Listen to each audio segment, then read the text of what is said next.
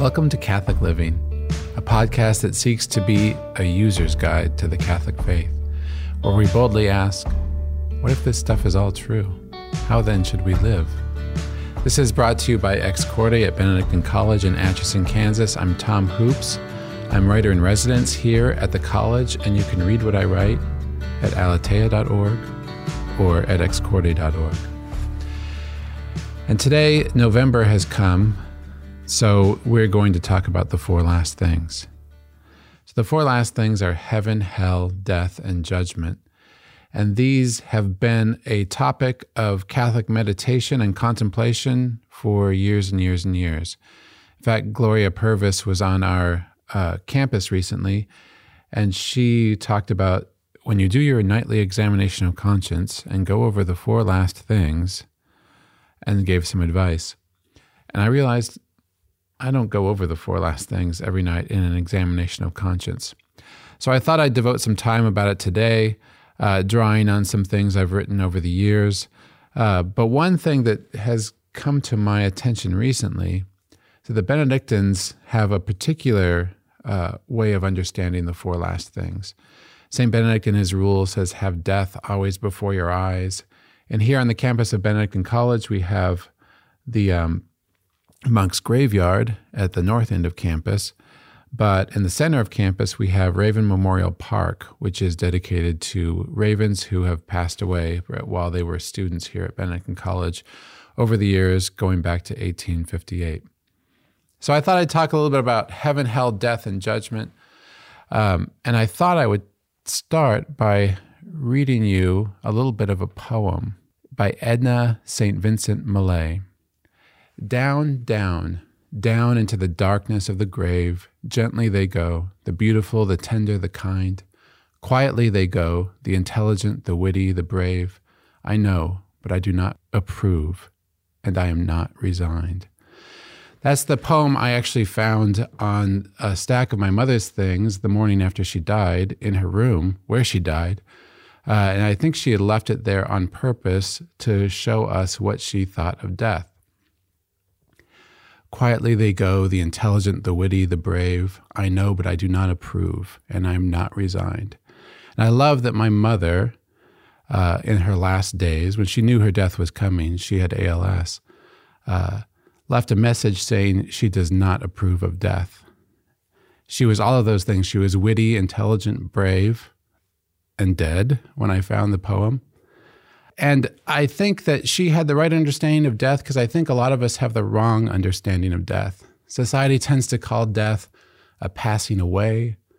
They call it a passing over. There's all these euphemisms we have for death that don't seem to do it justice, because when somebody dies, they didn't just pass over, they're gone. People are meant to be a composite of body and soul. These are not two things that happen to coincide. They are one thing. Your body is your soul, and your soul is your body. And for those to be separated is a radical, ugly, terrible, unchristian thing, if I can put it that way. In the plan of God, says the compendium of the Catechism, man would not have had to suffer or die without sin. Death was not part of nature, according to St. Ambrose. It became part of nature. God did not decree death from the beginning. In fact, it's only by an extraordinary grace of God becoming man and dying for our sins that death is even anything but a horror to us. There's a really powerful scene at the end of Toy Story 3 of all movies, where the toys have fallen into an incinerator, and it looks like they're all about to die. And Jessie looks over at Buzz and says, Buzz, what can we do? And Buzz's eyes tell the whole story. There's nothing we can do. We're all going to die. And instead, he reaches out his hand. And one by one, the friends reach out their hands to one another as a way of dying together and consoling themselves as they face death. The same thing happens at the end of Return of the King when Sam and Frodo are about to die. And Frodo says, I'm glad you are here with me, here at the end of all things, Sam. So in each of those cases, there's something strangely comforting about facing death with the friendship of other people.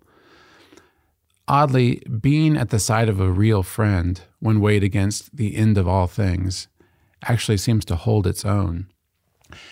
This is why people visit grave sites. We don't give up on people just because they're dead. But the tragedy of death is that we eventually do stop visiting their grave sites, because those who visit their friends' grave sites also eventually die. The only friendship that will ultimately survive death is the friendship we have with the one person who defeated death, Jesus Christ. This is the great truth of the crucifix. It's the ultimate, I am here with you at the end of all things. Jesus also reached out to the apostles to be with him on the night before he died, and it's probably the greatest shame in Christian history that they slept instead. And then, when he was dying on the cross, the good thief reached out to him, and Jesus said, "Today you will be with me in paradise." But what should we think of someone like Lotso in Toy Story 3, who betrays the other toys right before their death? Or what should we think about someone who betrays Jesus' friendship? What do we think about people who turn against their friends and drive them to their death? This is where we get into the second last thing that I want to talk about, which is the judgment, right? Especially in our day, we don't tend to think of sin as that big of a deal. We seem to have lost our sense of sin, and we have this vague sense that everybody's going to be okay in the end. We end people's lives with a celebration of life instead of a mass for their soul. And I like celebrations of life. I think there's something very powerful about stripping down someone's life to the details that were most positive about them. I think that tells a true story about them. So I'm not saying I'm against celebrations of life. I think they can be very beautiful. What I'm saying, though, is that there's something more going on. There's a judgment that's going to happen in each person's life. And that's what we need to pray for at the end of their life. The classic story of the Last Judgment is, of course, Matthew chapter 25, where the Son of Man comes in his glory and all the angels with him, and he sits on his glorious throne, and all the nations assemble before him, and the veil is gone.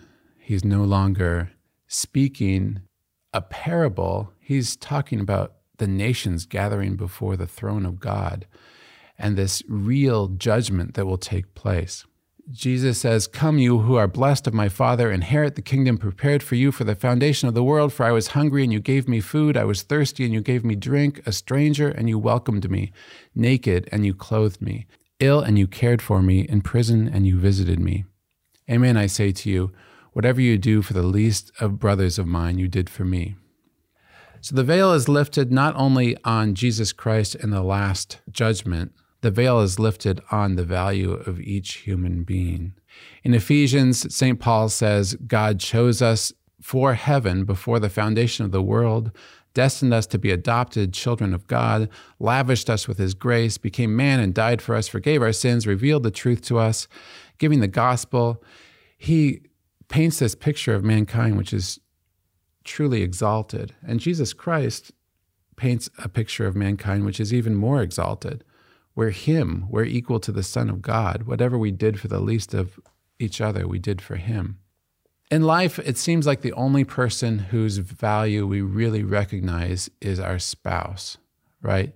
So Jesus Christ saw each of us and said, "You're worth me giving my whole life to, coming to earth and leaving heaven for, and dying for eventually on the cross."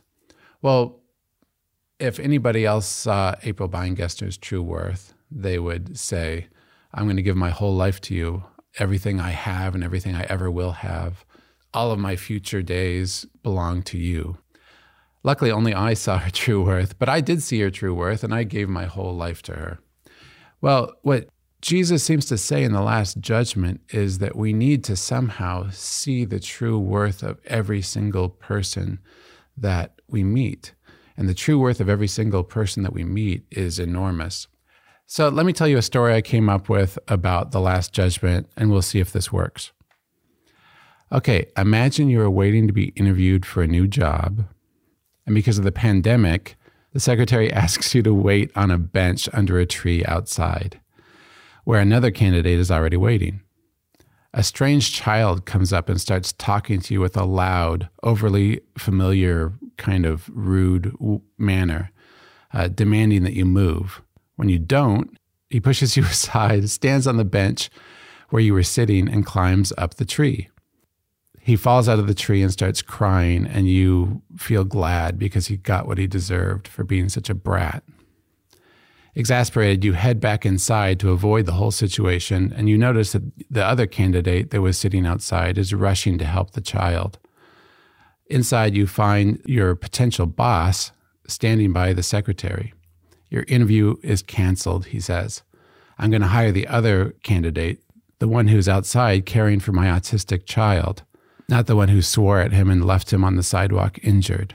Well, this is the situation we're in. We're waiting for that interview from the king of the world who's going to have one question for our job interview for heaven. That question is, when we saw his image and likeness all around us in other human beings, did we shrug them off as annoying, or did we actually serve them as somebody who deserved mercy? When this happens to us at the end of our life, we won't just not get the job. We'll hear what Jesus said in the last judgment. Depart from me, you accursed, into the eternal fire prepared for the devil and his angels. For I was hungry, and you gave me no food. I was thirsty, and you gave me no drink. A stranger, and you gave me no welcome.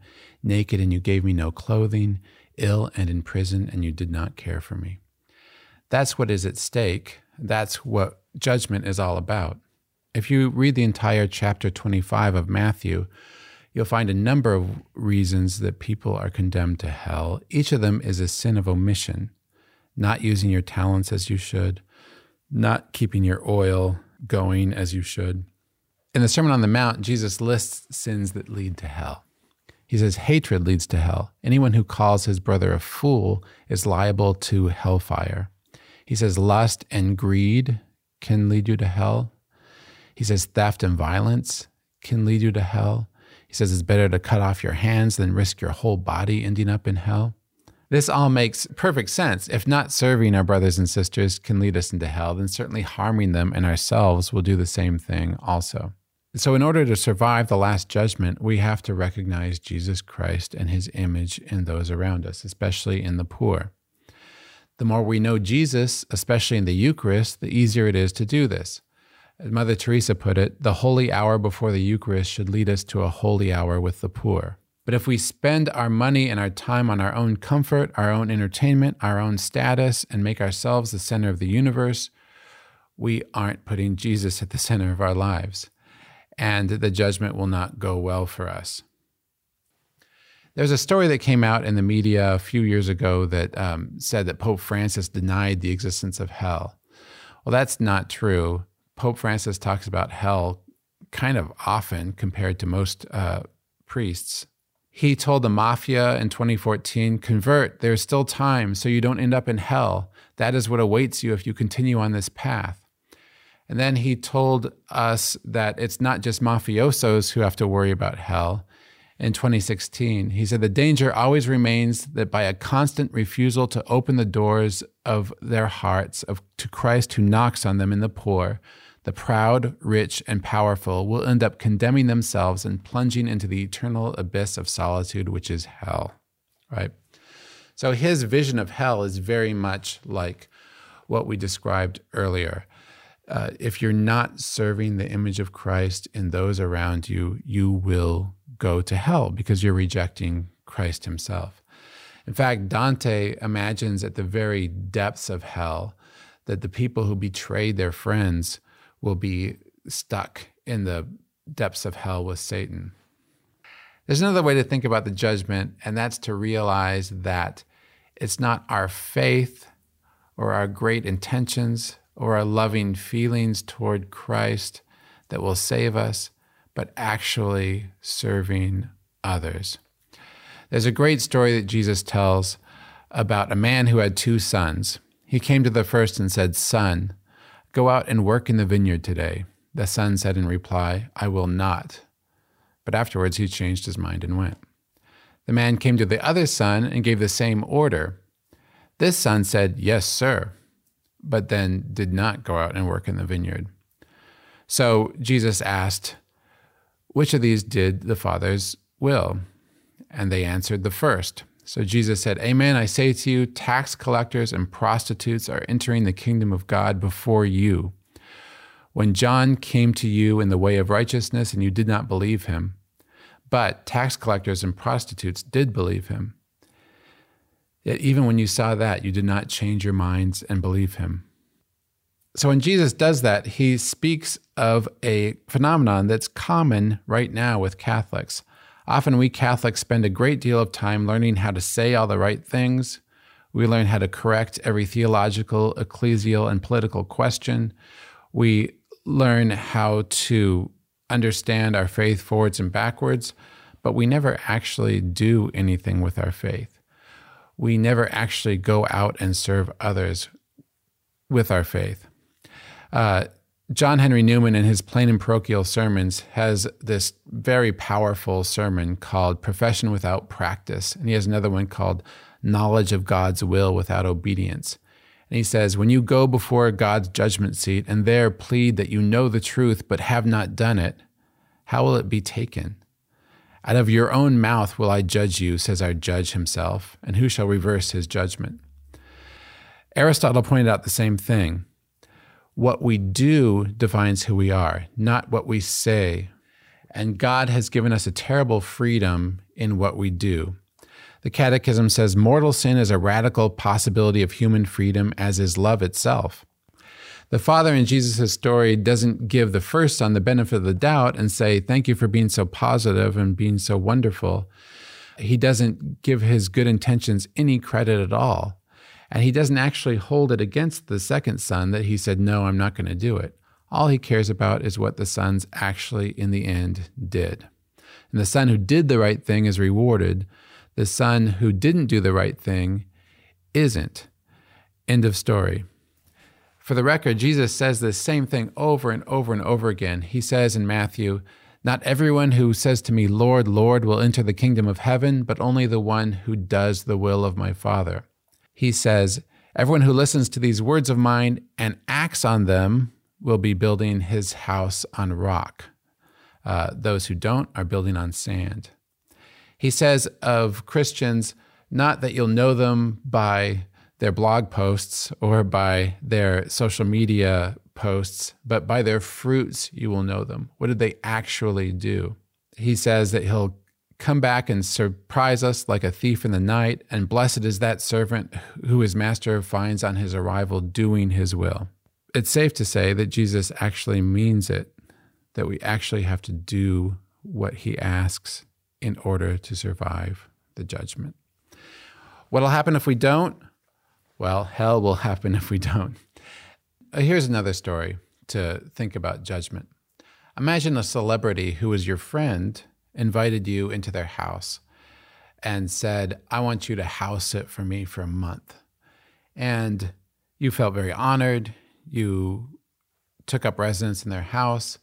And at first you treated things very carefully and with respect. But eventually you got careless and let things run down. And then maybe you got mean and started to do terrible things in the house.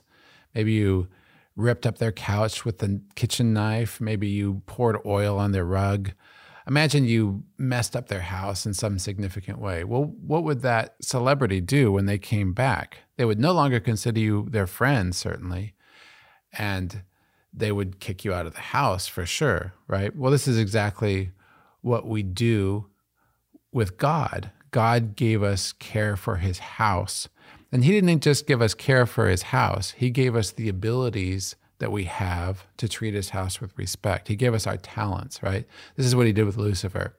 Lucifer was this angel in heaven. Lucifer means light bearer. So he was apparently given this major task. He was the morning star, right?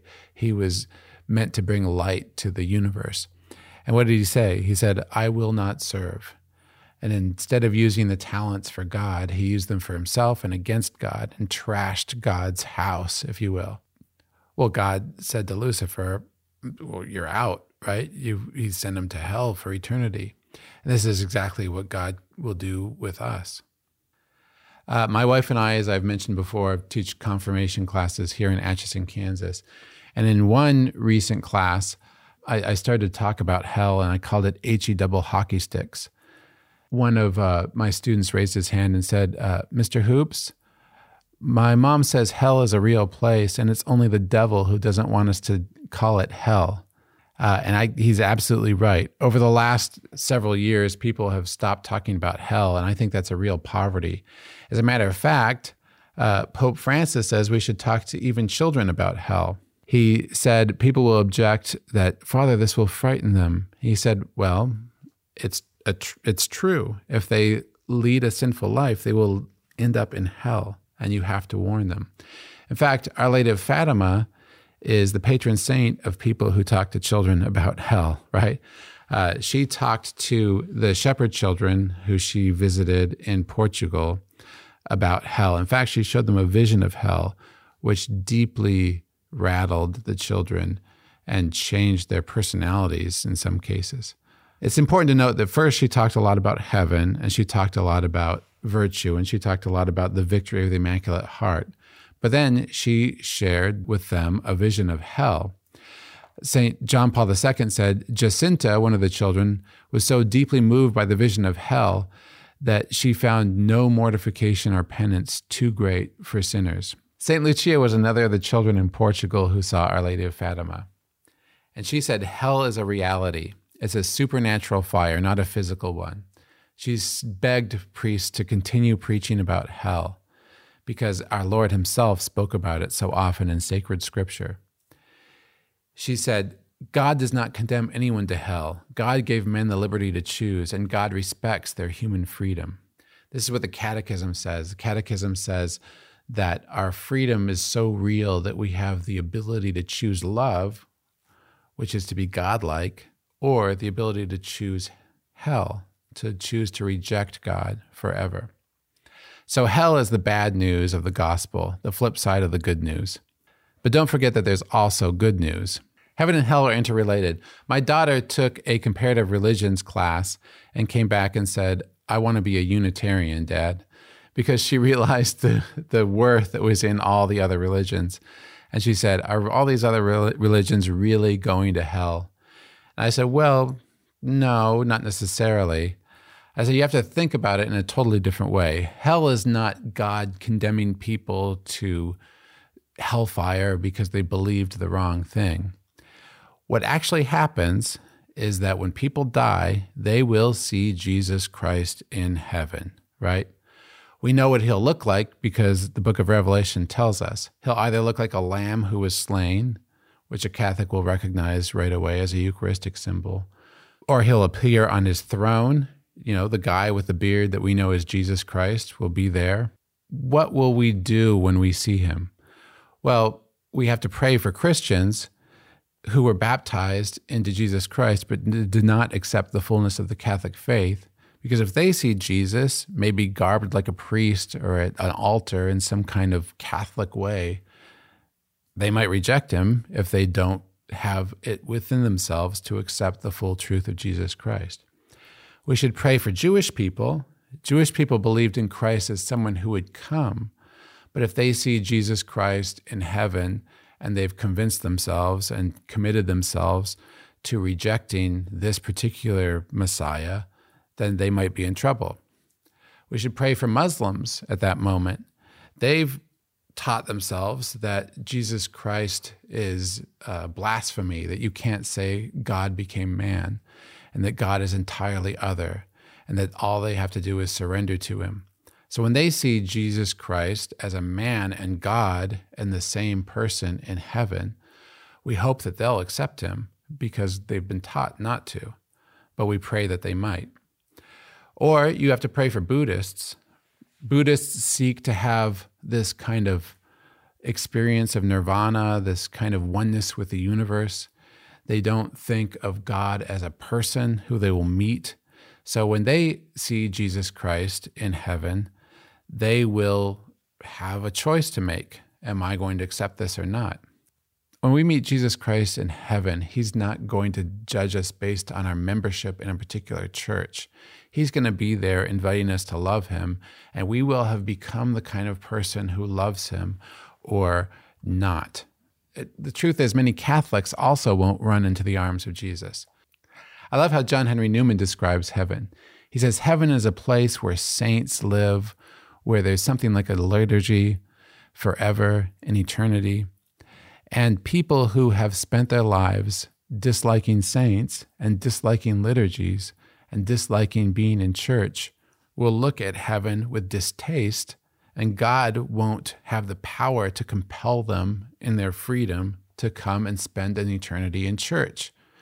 If you become the kind of person who doesn't love church, you will become the kind of person who doesn't love heaven. Because above all, heaven is an encounter with Jesus Christ. It's an encounter with the King of the universe who lives at the side of the Father. And we are either going to live our life such that we want to be by his side, or we're going to live our life such that we don't. Well, we're going to be called back to our true home, which is in heaven.